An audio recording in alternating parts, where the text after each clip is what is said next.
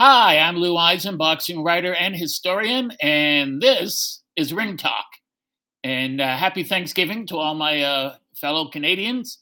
You know, a friend of mine, a brilliant comedian, the late Aaron Barker, used to say when he would speak to Americans in the audience, he would say, "So you celebrate your Thanksgiving later.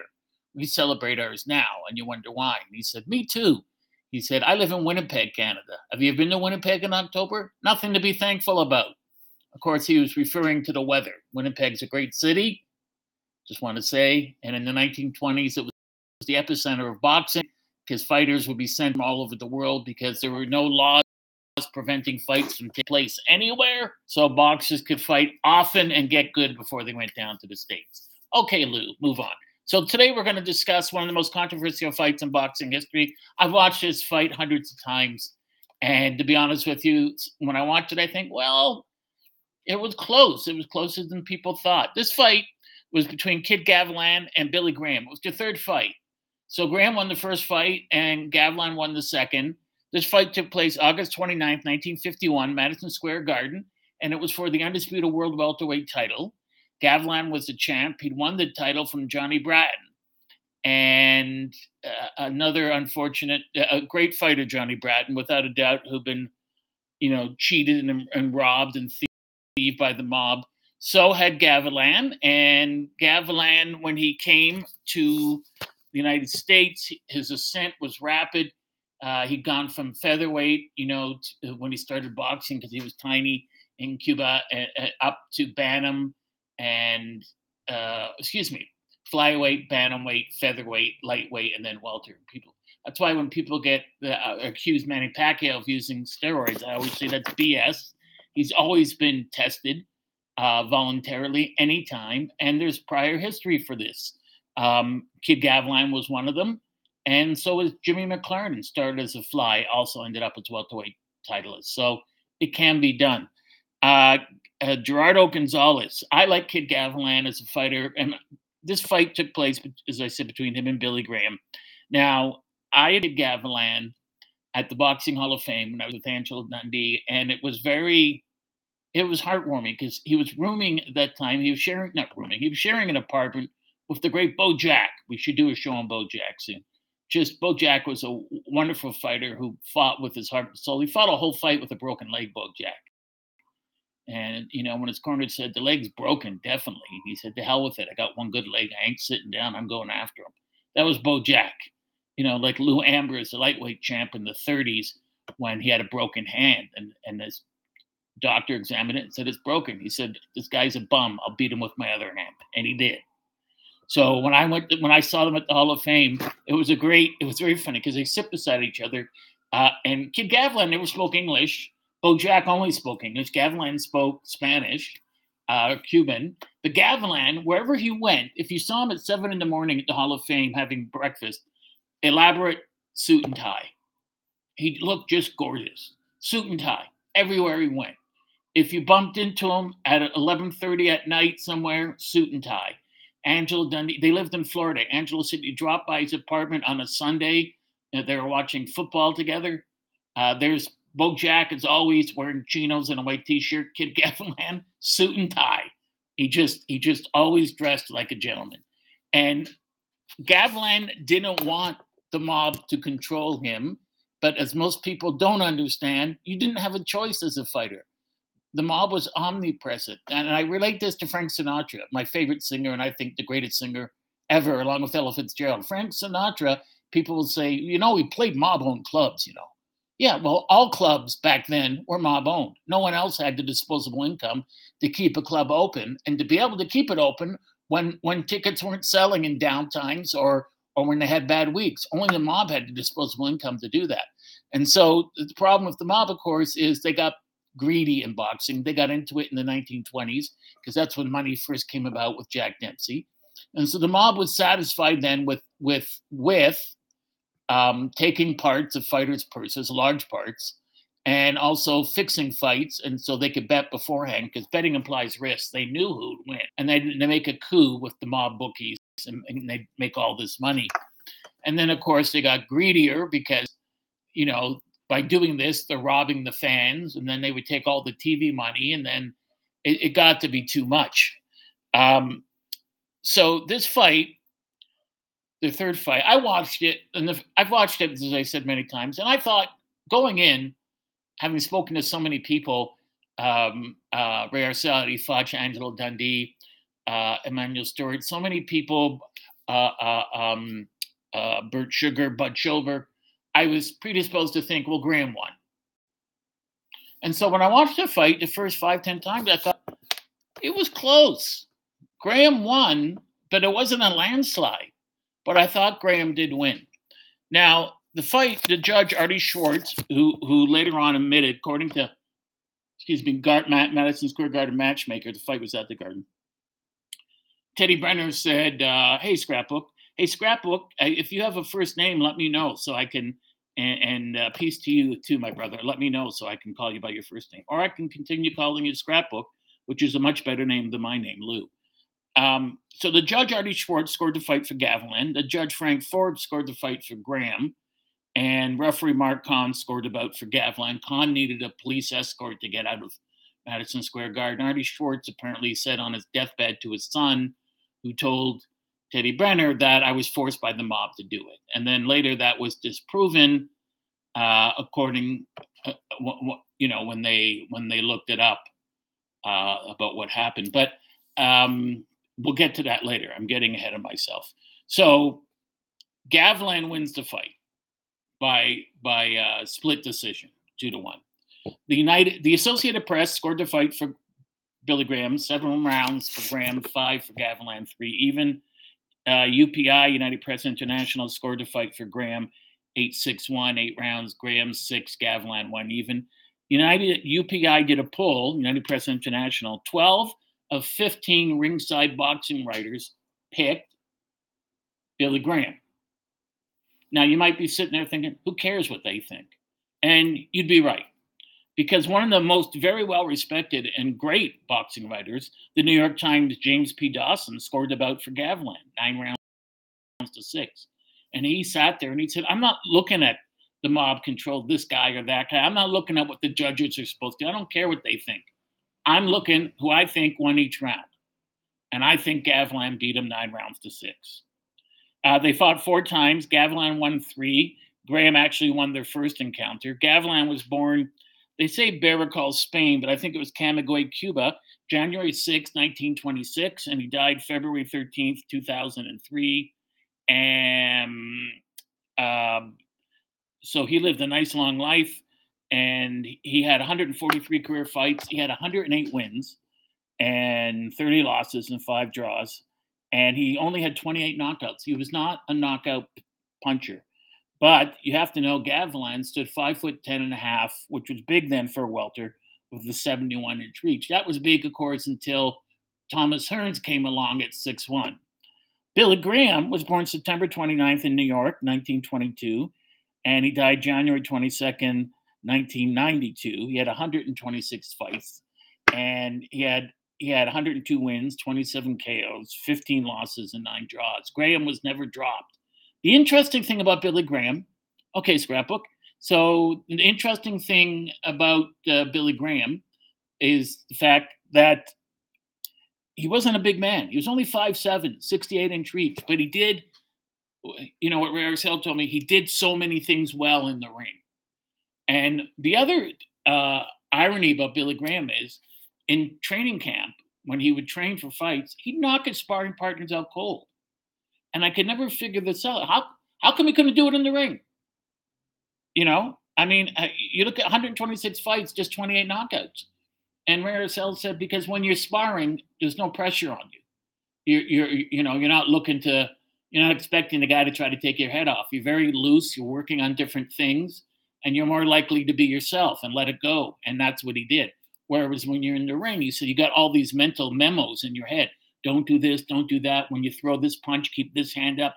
And he said, it's just, you're so on alert of not getting hit back that you're sort of very careful with your shots. So, and it was the same with Gavilan. Gavilan didn't have many knockouts either. He only had 28 and 108 wins. They were both skilled fighters. Gavilan was known for his bolo punch, which was a hybrid uppercut hook. It was like Razor Ruddock's the smasher punch. Remember the one where he almost decapitated Michael Dokes? That was the same kind of punch. And their first meeting, February 10th, 1950, Madison Square Garden. Graham wins, 10-round decision, split decision. Second is a majority decision in the 12-rounder, November 17th, 1950, Madison Square Garden, same year. And then their fourth fight after this third controversial one, Graham challenged Gavilan again for the world welter title, but he did it in Cuba on October 5th, 52, and he lost by a unanimous decision. And that wasn't a mob fight. He actually lost that fight. And you can only imagine the third fight in Madison Square Garden, the pressure that was on the referee and the judge to score, because the mob had gone to Irvin Cohen, who also managed Rocky Graziano, and I believe later on Terry Norris. And Irvin Cohen, who lived to his late 90s, Frankie Cartwell took him aside and said, your guy doesn't win unless we get a piece. And he said, I understand. And he said, how much of a piece? And he says, well, 20% to begin, but then that'll move up to 40%.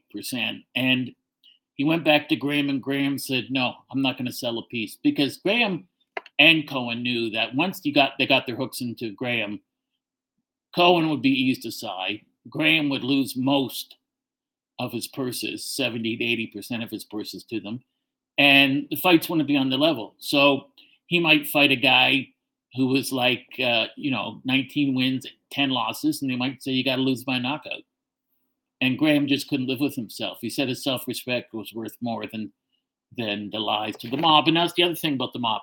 Even though the mob said, we'll give you a title shot and you'll win the title and you'll make a ton of money, they never backed their whatever they said. They never kept their word. They were thieving, lying, corrupt, evil, vile SOBs that were forever a stain on the glorious sport of boxing. And when people say today, boxing was better when the mob controlled it, for whom? Not for the fighters like Ike Williams, who ended up indigent, who ended up living in a park, not for the managers, who Don Jordan's manager, who ended up in a hospital with a fractured skull. The fighters and the managers ended up broke and beaten up. Only Frankie Carbo and Blinky Palermo made money. Everyone else got hurt. So these two guys, were vermin, and their control of the sport was just absolutely evil. Let's get to the fight. So when we're looking at the fight, and I'm holding here, this is the chapter from my book about the fight, and people keep saying to me, when's your book coming out? Well, I'm waiting on the last chapter to arrive, and it should be here soon. My friend in England, Tony G, has what has Tony done? Tony's actually, he's edited it for me, which is great. So for this bout, Irvin Cohen also managed Michael Dokes, had him in his will, owned an oil mine. Yes, that's true, scrapbook. Thank you, buddy. And Gavilan was born in Camagüey, Cuba, January 6, 1926, second of three children. And he was born to an impoverished Cuban couple. His father left early because he had inadvertently burned down his employer's plantation. Sounds like something an idiot like me would do. And so he didn't know his father. But when his mother got remarried, she took this new man's name, Gavilan, as his last name. And he started boxing. And the family had moved to Palo Seco, a small sugarcane village. So he was cutting sugarcane with a bolo knife, which is how he developed, that punch. And he was working full-time there and in a kitchen from the age of 10, because poverty back then in Cuba was ubiquitous. And he was very small for his age. He was tiny. So he had his amateur career, he was placed in what was called the Little Pests division. And it was the lightest weight class then in Cuba. Also, as I said before, a lot of guys, Jimmy McLaren, Manny Pacquiao, Ted Kid Lewis, who ended up fighting at light heavy, started as a flyweight. So Ted Kid Lewis was a former world welterweight champion 2 times. So Gavilan started boxing in carnivals and amateur tournaments. And by the age of 10, he had 60 amateur bouts. That's a lot of experience. He turned professional in 1943. So he was 17 at the time. but he sprouted up. So by the time he turned professional, he was 5'10", which was 5'10 and a half, an impressive height for certainly for a welterweight. And Ring Magazine started to take notice of him in his very first fight. He got a wonderful write up. He beat Antonio Diaz, who was known as Baby Chango, at 122 pounds, which was just short of the 125 limit for featherweight. And for his first contest, that first win, he was given the princely sum of $12. So, but back then in Cuba, $12 in the 1940s to a family that made nothing was tremendous, because you could get a whole dinner for 10 cents. His backstory is fascinating, even by boxing standards today, because his family had moved from Camagüey to Havana. Gavlin, the family didn't want to move from Camagüey. They liked Camagüey. So he had to move to Havana, which was the big, still is the big city in Cuba. And it was the heart of boxing there. And you can only imagine, like baseball players in the 1890s coming from small town America to play in New York. I mean, for him to go to Cuba, it must have been an incredible culture shock. It's everywhere you walk. There's gambling parlors, houses of prostitution, powerful people, gamblers, mobsters, American mobsters. And so he took it all in stride. He started to win. He was extremely focused as a fighter. And he also showed from an early age that he was willing to pay a very high price, to get there. So he was doing well in the ring, but he couldn't progress his career because no one knew him. No one knew who he was. And it's hard to find something to compare it to. For instance, not many people know this. Off topic for one sec, please indulge me. Babe Ruth hit his first professional home run in Toronto at Hanlon's Point. The ball was never found. And people say, why wasn't the ball found? Well, no one knew Babe Ruth then. He was playing as a member of the Providence Grays. No one knew him. No one kept home run balls back then. They threw them back. But even if they, if someone wanted to keep it, it wouldn't have made a difference anyways because he wasn't well known. There would have been no value in keeping it. He was winning all these fights, but people said, yeah, but you're nobody. You got no one behind you. And so he started to glamour and glitz it up in the ring. He started to showboat, started to use the bolo punch. He started to go out and really use all of his skill. He had no press backing. He had no clippings, no financial backing. And he kept fighting and fighting. And finally, someone saw him. And he found a really good trainer, Manolo Fernandez. But he found the guy to manage him, which was more important, Fernando Bolito. But the problem with Bolito is Bolito didn't have any experience as a boxing manager, but he had mob ties in New York. And for a fighter, that's really all he needed back then. So Cuba had a very rich boxing tradition. So for a guy like him to break in would not have been easy. But he kept at it, fight by fight, round by round. He stayed after each fight. He talked to every fan. He posed for pictures. He was a pure gentleman in the ring and out at all times, till his last breath on this earth. And the reason he developed the bolo punch was it set himself apart. He needed a, like Dangerfield's, I don't get no respect. He needed a hook to set himself from all the other boxers.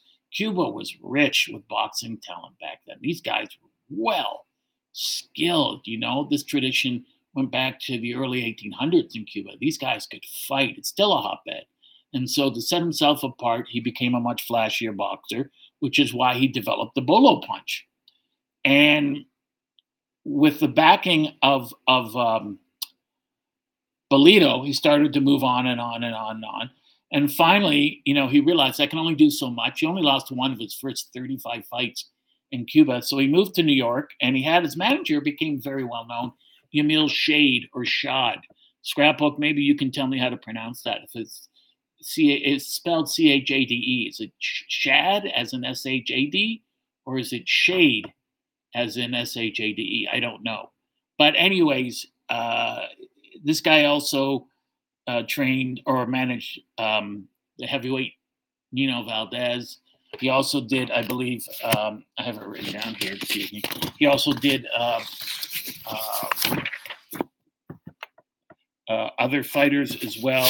I think Wilfredo Gomez is someone else that he managed to do that with. And and Felix Trinidad. And so when you boxed in Cuba in the 1940s, you had two primary bases. You had the Arena Cristal, and you had the Palacio de Deporte, and those locations sort of became real strongholds for him. This is where he fought and gained his following, and he was lucky because uh, as his career progressed, he started to fight ranked fighters, and then when he knocked out a guy with a lot of experience, Joe Pedrosa, to win the Cuban lightweight crown, this is when Rig Magazine started to push him in earnest. They thought this guy's a real comer. He's going to move up and be lightweight champion, or he may gain weight and become, I was going to say leatherweight, welterweight champion. And back then, if you won a Cuban title, it was really an accomplishment because there were so many gifted fighters that were ranked in the world ratings that if you beat someone, it really counted. So after he won the Cuban title, he started to work in New York. He moved to New York, but New York was mobbed up. So he wanted to get to the undisputed world welterweight crown. And in order to get to any disputed crown, not disputed, undisputed crown, especially in the lighter weights, but heavyweight too, you had to go through Frankie Carpo, Mr. Gray, the czar, the underworld czar of boxing, and his companion, Blinky Palermo, who was from Philadelphia. Palermo was the guy who took all of 99% of Ike Williams' ring earnings. You know, Williams probably earned a couple million in his career and ended up probably with less than 10,000. So he did that to him. He did it to a lot of Canadian fighters too. So he was just a reprehensible. I'm not going to curse, but a reprehensible piece of work. One of Gavilan's co-managers was a guy named Angel Lopez, who would do legwork for the mob. He was a criminal, and he owned pieces of nightclubs, but he was also a conduit to Carbo and Palermo. And Carbo and Palermo were sociopaths. They were stone-cold killers, and this is why the mob got their way in boxing, because they didn't make idle threats. They did what you said. You did what they told you to do, or they would kill you, or break your legs, or kill someone close to you.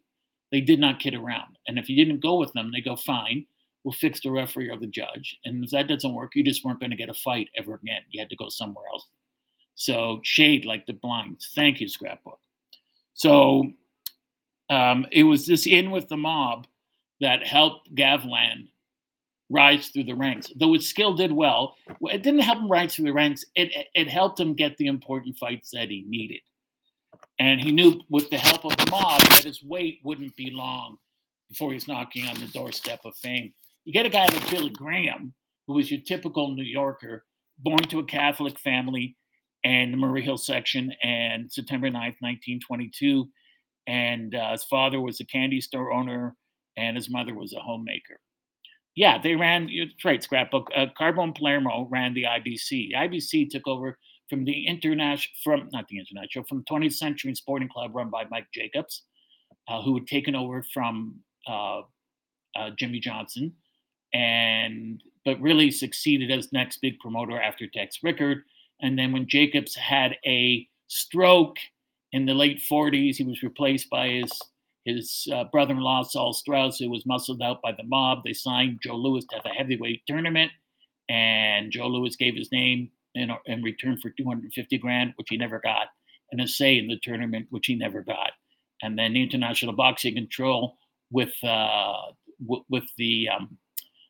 imprimatur of James Norris, who owned the Chicago Blackhawks and owned the Chicago Arena and the Detroit Olympia Arena and had a piece of Toronto's Maple Leaf Gardens.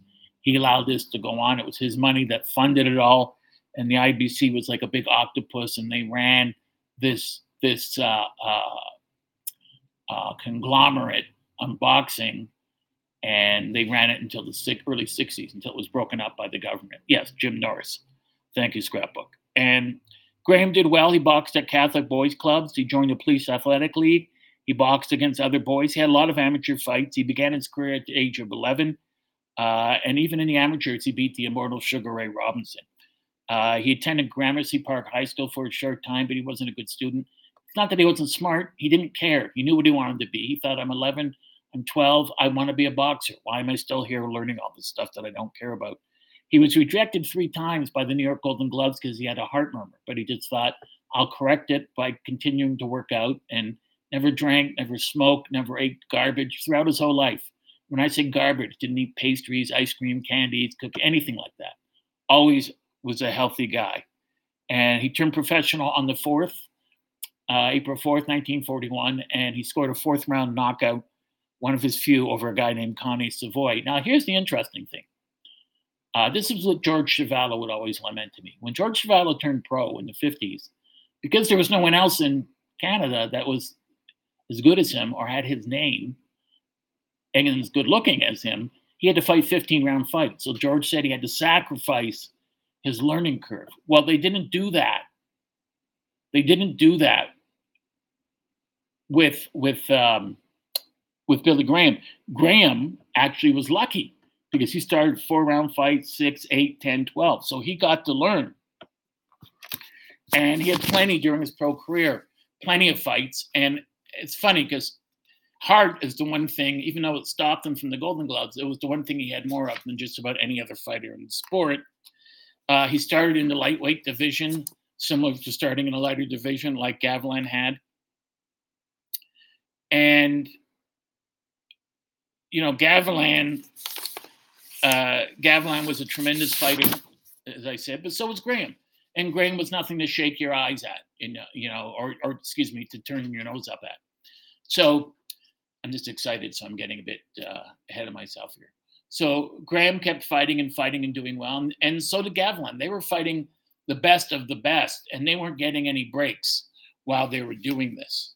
So you have to understand that while these guys are fighting like that, I'm just looking for the fight statistics here, which I should have in my head, but at my advanced age of 61, it's not easy to have them all in your head.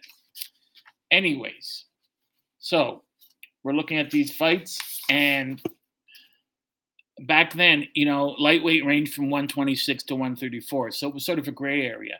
And also, Graham had a problem when he was starting out because he had a lot of hand fractures. So he took time off, but he never could take enough time off to let his hands fully heal because this is how he made his living. He was a skilled fighter. He wasn't flashy, but he was skilled and he was efficient. He didn't waste punches. And, his trainer was Whitey Bimstein. Whitey was this gnome-like character, one of the all-time great trainers, trained lots of great fighters. Angelo Dundee loved him. And you'd always see pictures of Whitey in his trousers and a white undershirt with Q-tips sticking out of his mouth and from his ear. And Whitey taught him everything. And just before he turned 19, a mutual friend introduced him to the great Irvin Cohen. And Cohen is the one who brought him along. And Cohen went by what Graham wanted. So when Graham said, "I'm not doing business with the mob," Cohen said, "Fine, I'll stand by you." Cohen said to Carbo, "I'll ask him. I'm not going to commit on his behalf because he may walk away. So I will ask him and I'll let you know what he says." Cohen was being honest, something that Carbo couldn't even spell. But Cohen was smart because he knew how to bring a fighter along gradually, and so did Bimstein. And, hiring Bimstein was a tremendous move on his part. And in his first 16 fights, he won 12 and had 4 draws. So he started off well. One thing that happens with a lot of young fighters today, and I used to say in Canada, but this is Canada and the United States and around the world, they get their records built up on guys that aren't good fighters. And so you'll see their records 25-0, and then you'll see 20 of their fights are against guys with losing records. And what happens is when they go up against a guy with real talent, they get beat easily. So the way to prevent that is you have them fight good fighters, better fighters with more skill with each successive fight, but fighters that they can learn from. So I never met Whitey Bimstein. I heard he was a great guy. Angelo loved him. And he was a New York staple, just a lovable guy. And his scrapbook said, truly a great guy. And scrapbook, you'd have to agree, he's one of the all-time great trainers, right? If you're going to name, you can't name top 10 anymore for anything because there's just too many great people in boxing in each weight division to limit it to 10. But if you're going to name top 10 trainers or top 5, Whitey Bimstein would definitely have to be there. And, fighting off 4-rounders to begin with was really a brilliant idea because it didn't rush his development. So World War II happens, and Graham joins the Coast Guard. He's on anti-submarine patrol, and then he's released from the service. And once again, April 1944, he starts his career. And at this point, he had an impressive record, 34-0 with 5 draws. So you look at Graham, and actually his record was 58-0. Today you wouldn't see that. See, today a fighter that would be 58-0 would be at the end of his career. But back then, that was the guy at the beginning of his career. Ray Robinson, but before he fought for the world welterweight title, was like 90-0. I mean, that's unheard of today. That's at the end of a career. But, that's what you had to do to get a title match. Today, a guy could have, especially in flyweight or strawweight, you could have 8 fights or 5 fights. Or like Lomachenko could get a title fight in your very first pro fight. Mind you, Lomachenko is an exception because he's one of the all-time greatest fighters ever to have set foot on this earth. So you can't argue that. He lost a highly disputed 10-round decision. That was his first loss to Tony Poloni in Queensboro, at the Queensboro Arena in Long Island. This happened in 1945. Of course, Poloni was a mob-controlled fighter. And I think this was done to let Graham know, don't get too big for your britches. And it was the mob hegemony that just didn't allow him to win that fight. And there's nothing you could do. People would say after, like with the Gavilan fight, what could you have done? Could you go to the press? No, because it wasn't news that the mob was fixing fights. Could you go to the law? No, because if you went to the police or whatever, they would kill you. And you couldn't go to the New York State Boxing Commission because a lot of mobsters worked there anyways. Yes, Scrapbook, that's a great Jimmy DeForest, Harry Wiley, and Ray Arcel, Angelo Dundee, Gil Clancy, and also Jack Blackburn, who trained Joe Louis and for a time Joe Walcott. Blackburn and Doc Bagley, who was the first well-known modern boxing trainer. So Graham was known for his honesty and his moral integrity throughout his whole career. He wasn't going to do business with the mob, and he didn't want anything. He was an all-time great, and he had nothing to be ashamed of. When Graham retired, he had his brains intact, and he has his integrity intact. And not many athletes in any sport can make that claim. So, and in 20s, 30s, 40s, and 50s, as I said earlier, the mob controlled the New York State Athletic Commission. They controlled boxing with an iron fist, and only the courts would take Carbo and Palermo down. But that was 10 years in the future. This fight was 51. It was 10 years before they could do anything. And you have to admire Graham and Irving Cohen for standing up to the mob. And, he never got the title of world champion, which would have meant a lot to him. But a lot of people look on Graham as the uncrowned champion. So sometimes it doesn't matter what corrupt sanctioning bodies say. It matters what the people who pay the freight say. And if the people recognize him as champion, then you have to give him credit for that. So in the 1950s, Gavilan's rising up through the ranks, and the Axis powers, Carbo and Palermo, are helping him get everywhere he was. And you couldn't stand up to the mob unless you were Sugar Ray Robinson, who could change professions, but then came back, found out his family and friends had ripped off all his businesses, and had no choice but to get into business with the mob. So, it's hard to describe Carbo and Palermo. They were rapacious. They were rapaciously violent, actually, is what they were. They wouldn't hesitate to kill a manager or a fighter. They never did. And if you were supposed to go down and lose and didn't lose, your legs would be broken, your head would be bashed in. You could have one of your family members killed. These guys, they controlled everything. They controlled the betting. They controlled the TV rights, the radio rights. They controlled a lot of the print media, and they took wages from the fighters. Everyone knew what was going on. Only several people, Dan Patrick, stood up to them, the great writer. Mind you, Dan Patrick was 6'6", 280, and he stormed Normandy during the Second World War. So when mobsters came to his house to shut him up, he answered the door. He wasn't afraid. He looked at it as, you guys are the ones in trouble, not me.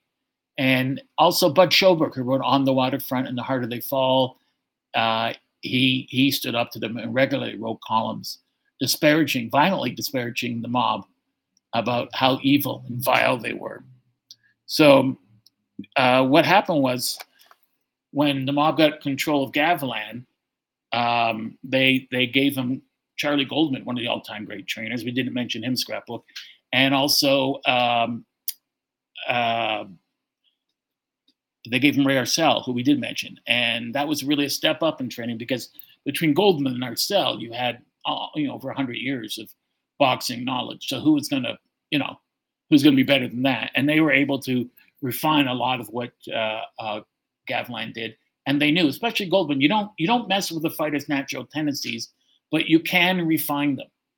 And so when he fought Sugar Ray Robinson for the welter title, he didn't win, Gavlan, but he gave a great accounting of himself, and he cut Robinson. He wasn't outclassed by any means. And people were surprised at a guy, that someone from anywhere, let alone Cuba, could, even with its rich boxing tradition, you can get in the ring with the greatest fighter of all time, Ray Robinson, and give him a hell of a fight. One of the fighters that the mob screwed was Ike Williams, one of my favorite fighters, who, when I met him at the International Boxing Hall of Fame, was extremely bitter. And I felt really sad. He was living in a park on a bench. Someone had to buy him a suit for the festivities. They stole all of his purses.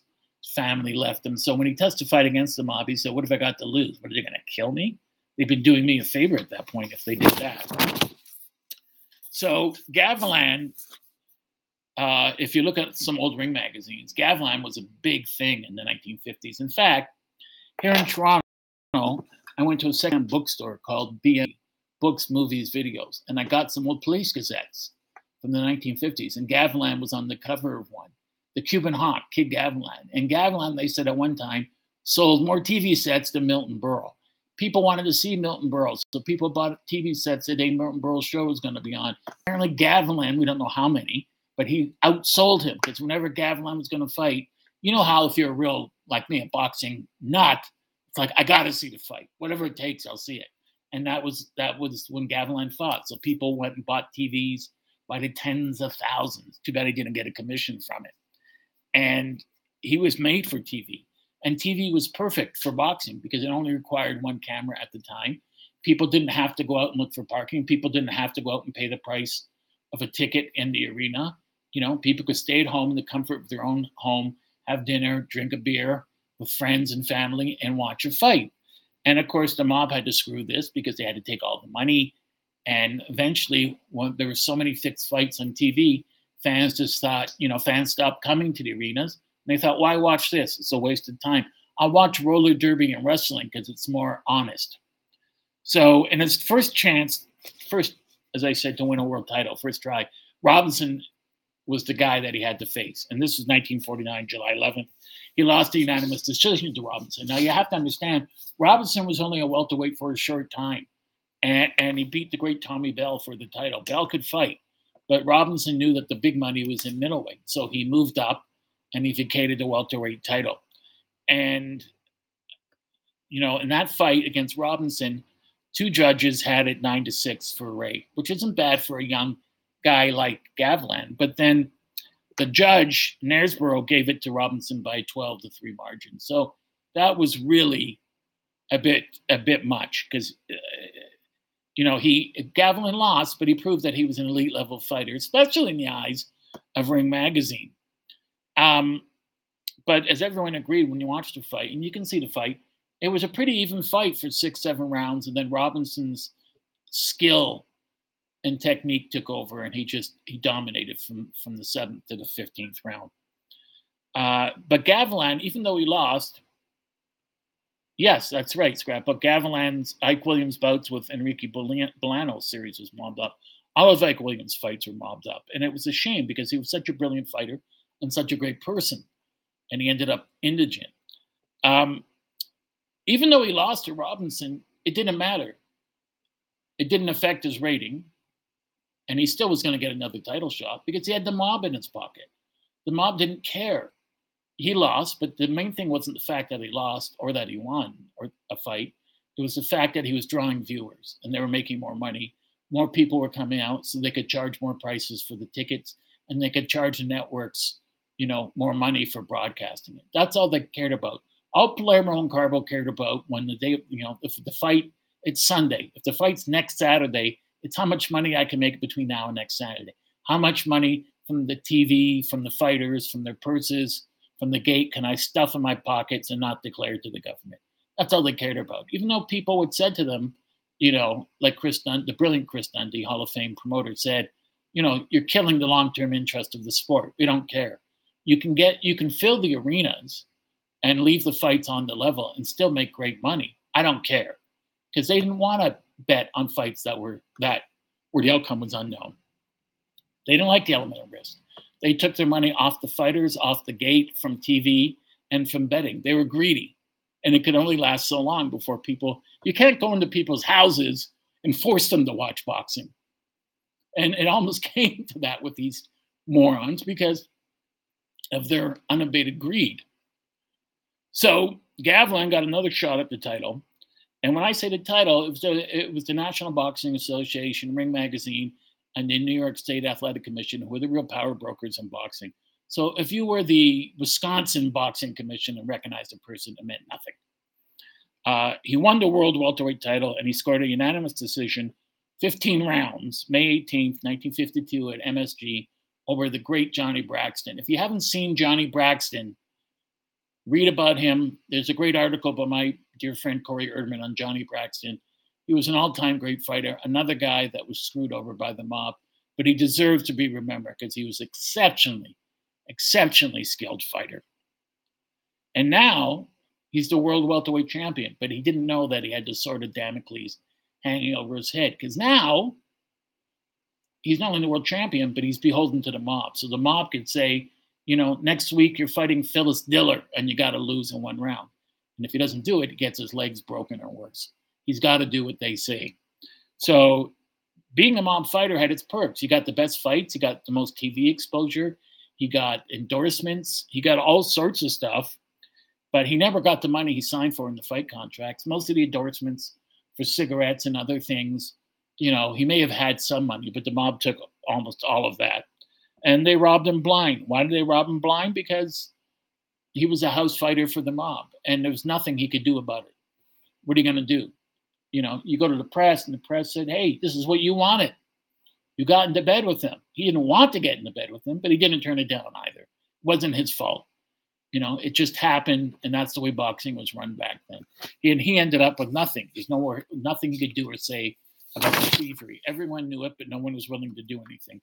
And people's response, if you were a lawyer, if you were a government official or in the New York State Athletic Commission or a police officer or somebody within power in government, they would say, well, then don't be a boxer.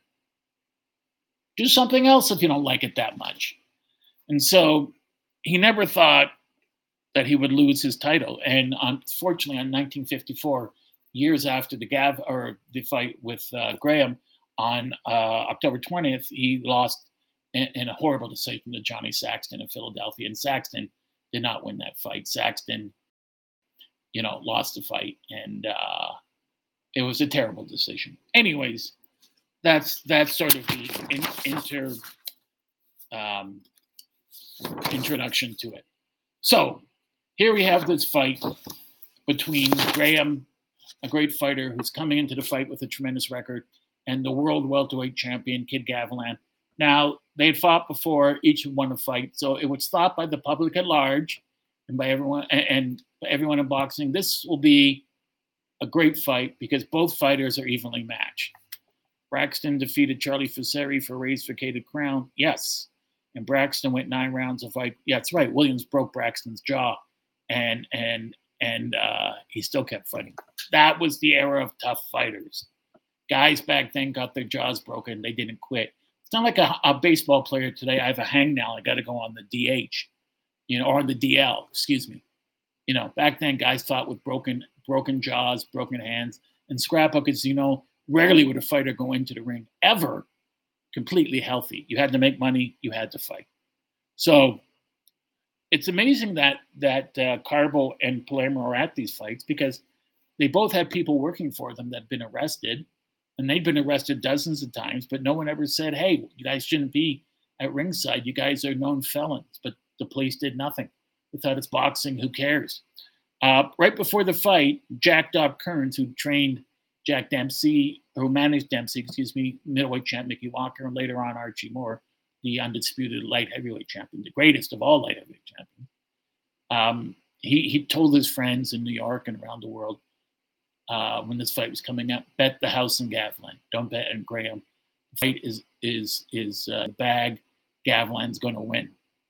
And before the fight, the night before the fight, Carbo's there entertaining people in his suite in New York. All these hoodlums, all these mobsters and killers, and other people in the fight game. He's entertaining them all toasting to Gavlan's victory the night before. It was written about in the papers, But the New York State Athletic Commission did nothing.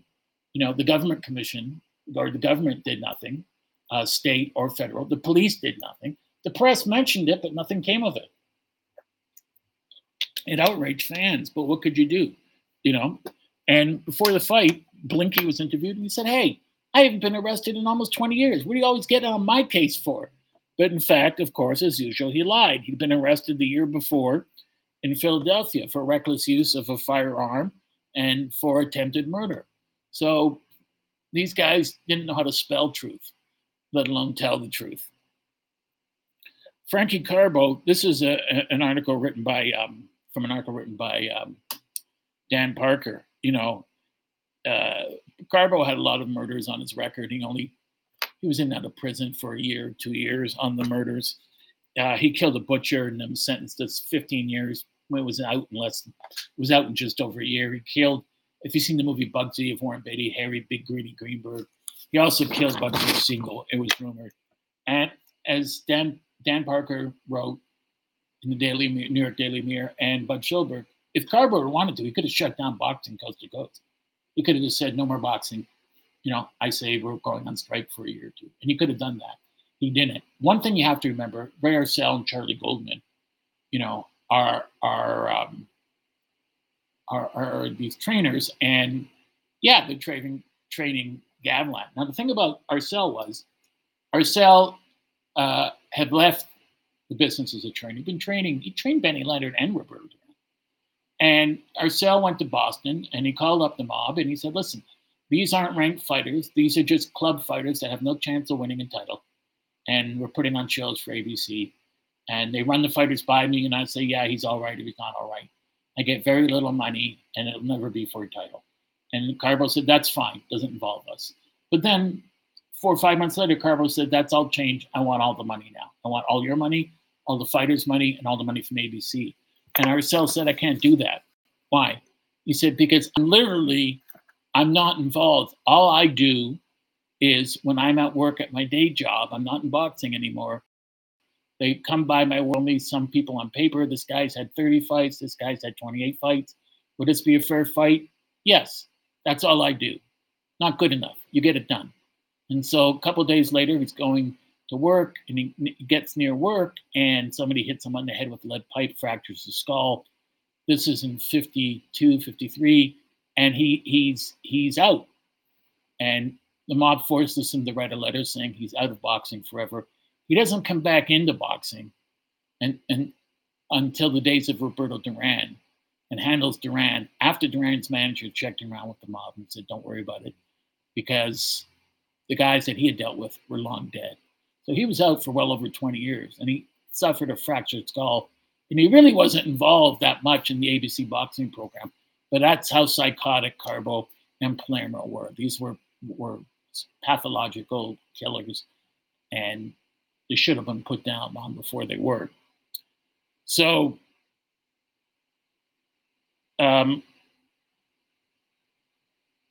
fight goes on, the fight is made, and before the fight, Irving Cohen meets with Carbo, and Carbo says, "Even if your guy scores a knockdown, it's not going to make a difference. The only way Billy takes the title from Gavilan tonight is if I get a piece. Blinky and I need to have a piece." And Cohen, to his credit, said, "Well, he says no, but I will go ask him again, and then I'll come back and tell you." And they asked him, and Graham said, "No, I'm not giving them a piece. They did nothing. Why should they get a piece? They're not going to take a piece. They're going to take my entire purse. They'll take your money, and then they'll force me to fight the guys they want, and I'll have to lose to someone like Chuck Davey or someone else who isn't nearly in my class. I'm not doing it." So he came back, and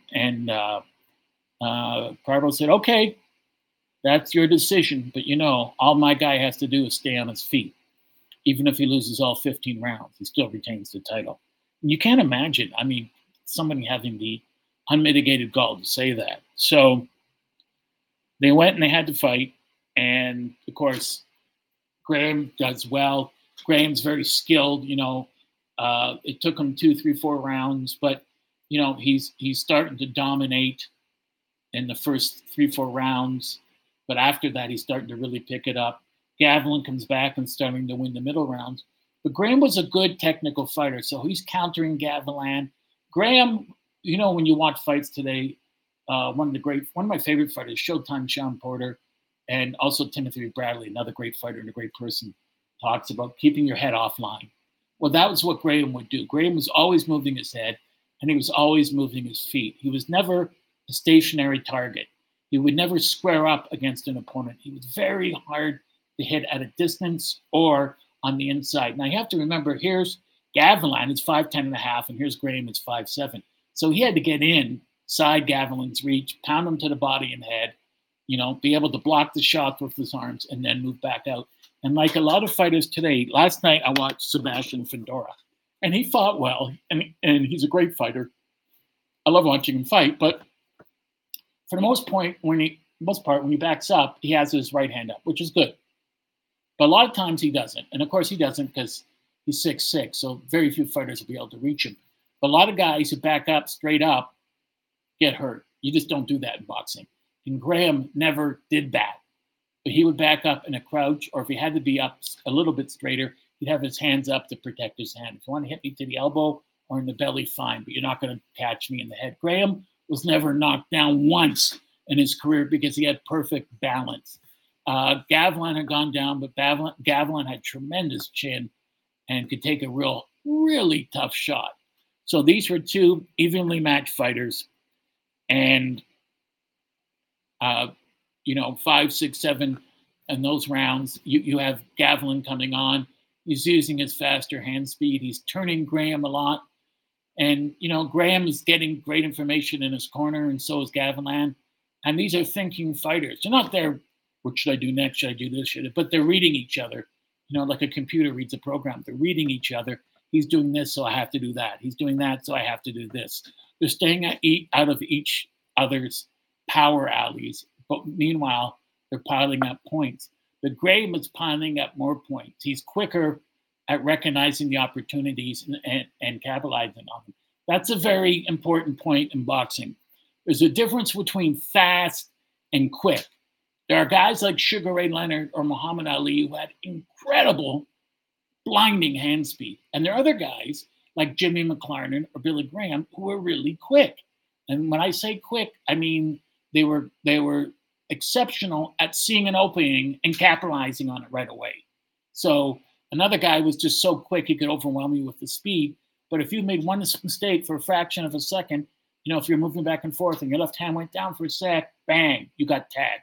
That's how good these guys were.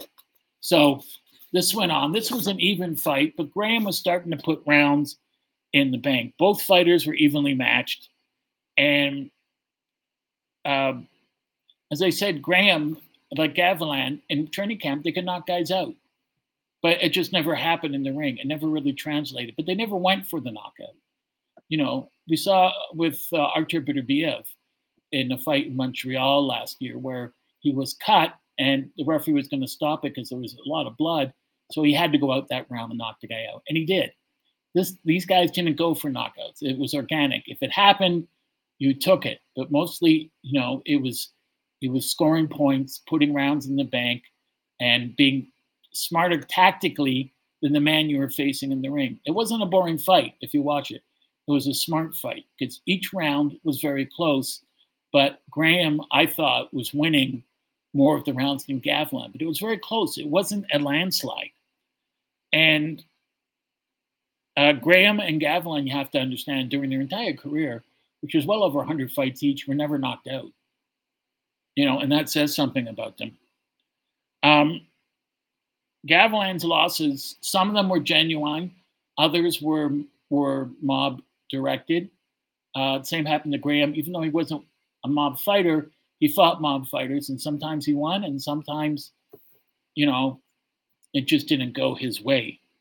So he had a tremendous skill set. Both men were brilliant, technical, really high-skilled boxers, elite-level fighters. And today, they would just rule the division. And the big advantage going into the third fight, and Gavilan held the big advantage, because when the skill of both men is equal, it comes down to who wants it more, who can better impose his will on the other man. But what the big advantage Gavilan had was he had the Mafia in his corner. So nothing could go wrong. So if he did get dropped, it would be a slow count. If somehow Graham could manage to stop him, Graham would have been disqualified. So all Gavilan really had to do was stay on his feet, make the fight relatively close, and he was going to leave the arena with the title. Now, Gavilan may not have looked at it from that perspective or even realized it, but he had to know to some extent that there was no, didn't mean he didn't give his all, but there was no way that Graham was going to beat him that night if the mob had anything to do about it. And if you read the book, Jacob's Speech by Kevin Mitchell, it's a wonderful book on the 1950s. And it's about how the mob controlled boxing. Jacob's Speech was an area where you could buy tickets. It was a little office. It was named after Mike Jacobs, who didn't just scalp tickets to boxing, but to hockey, to football, to baseball games, to opera, to theater. And one of the writers, I don't know who it was, but Schellbuck said, there were rumors that the mob fixed the ballet, that bet on the Swan in Swan Lake to die.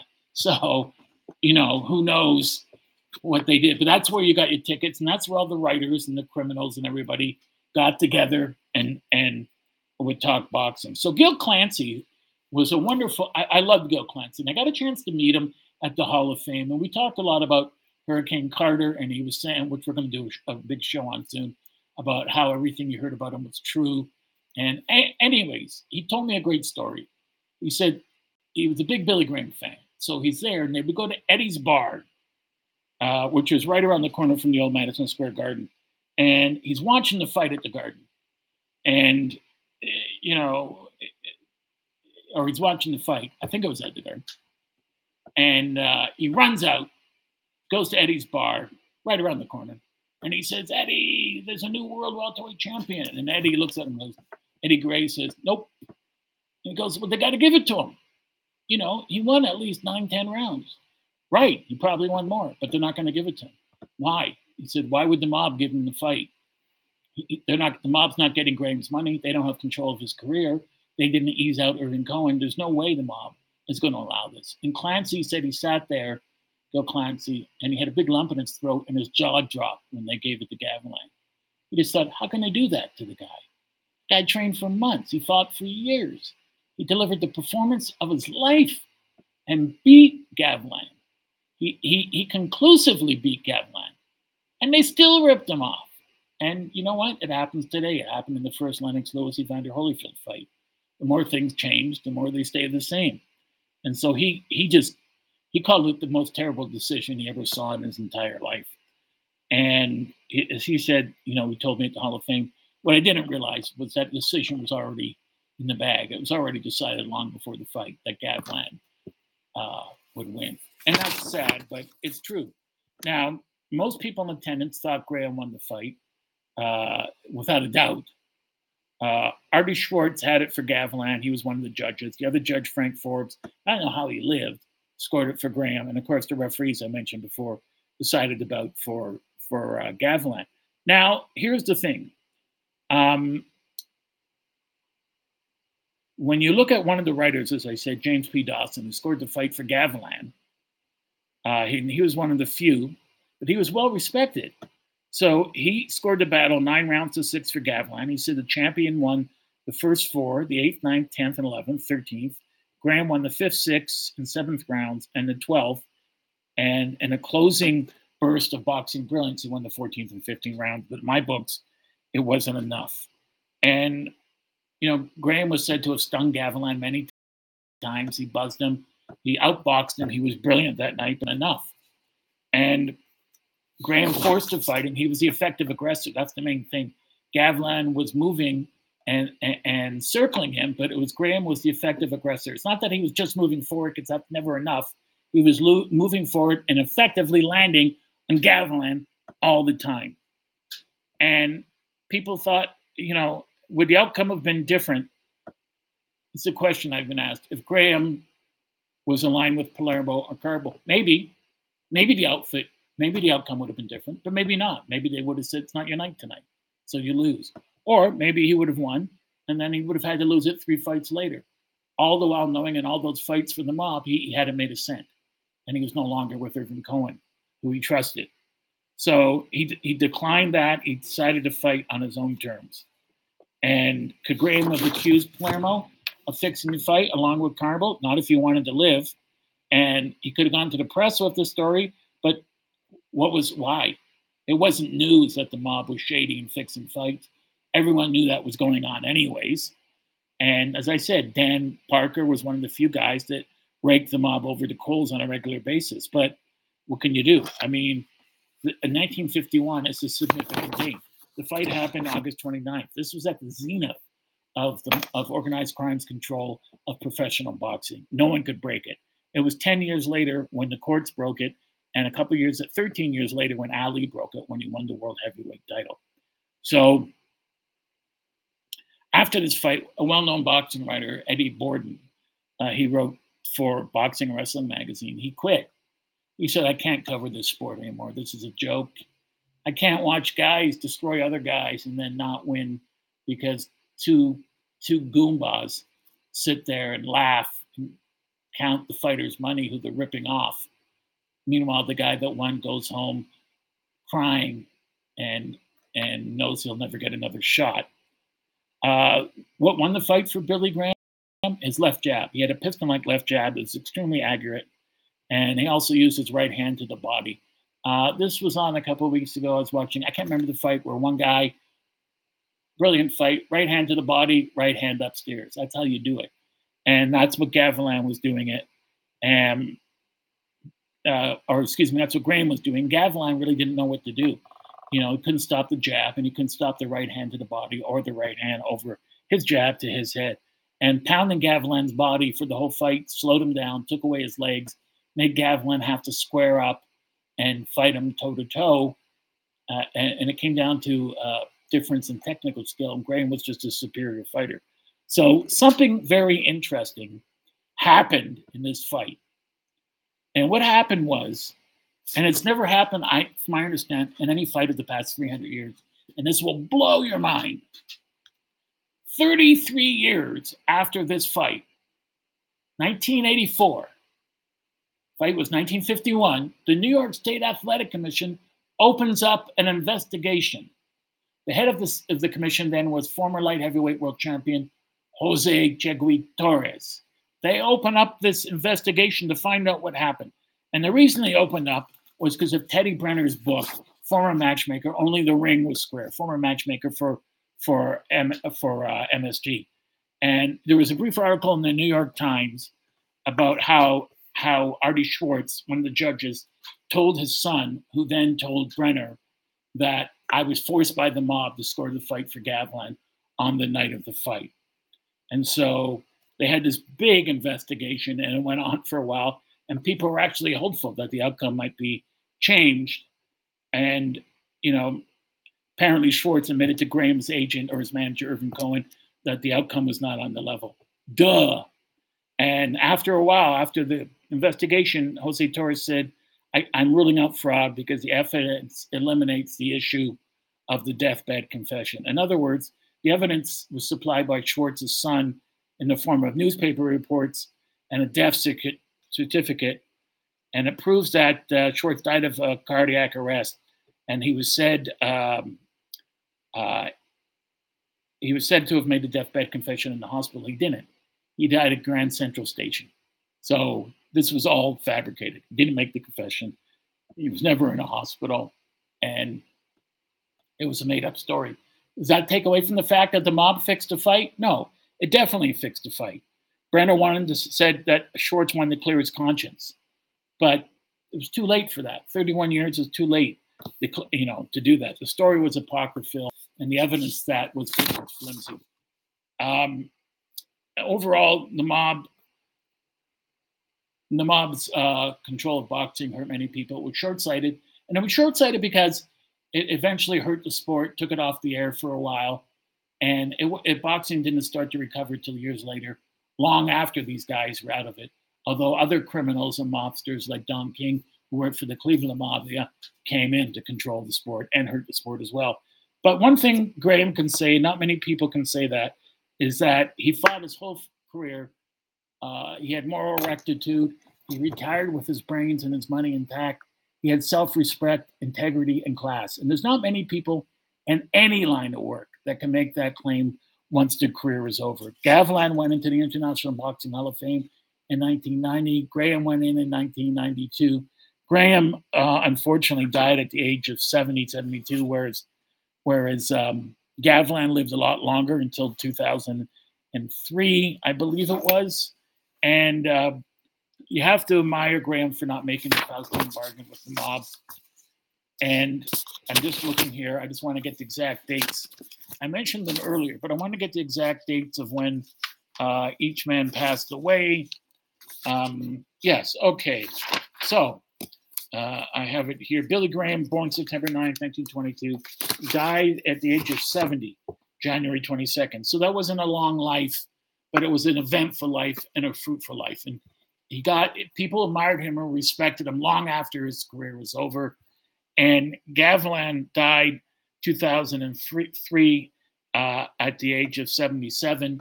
He was a gentleman. He was when I met him, but he was a gentleman to everyone. This was a great fight. Please watch it on YouTube. It's a close fight. You can't say conclusively that one guy won. I mean, I can, and other people can. It's hard to say that, but it wasn't, what I'm trying to say is it wasn't a runaway decision. It wasn't where you bang your head against the wall and say, I can't believe it. He dropped him 5 times. It wasn't like that. Graham did win, but it was by a slim margin, but it was still good enough. He won. Unfortunately, the mob didn't see it that way. In the end, Graham will always be recognized as the undisputed world welterweight champion. And ironically, Gavilan gained more abuse and negative press in victory than Graham did in defeat. I'm Lou Eisen. That's Ring Talk for today. I hope you enjoyed it. Join us next week for another great fight and enjoy your Thanksgiving. Thank you very much. Have a great day.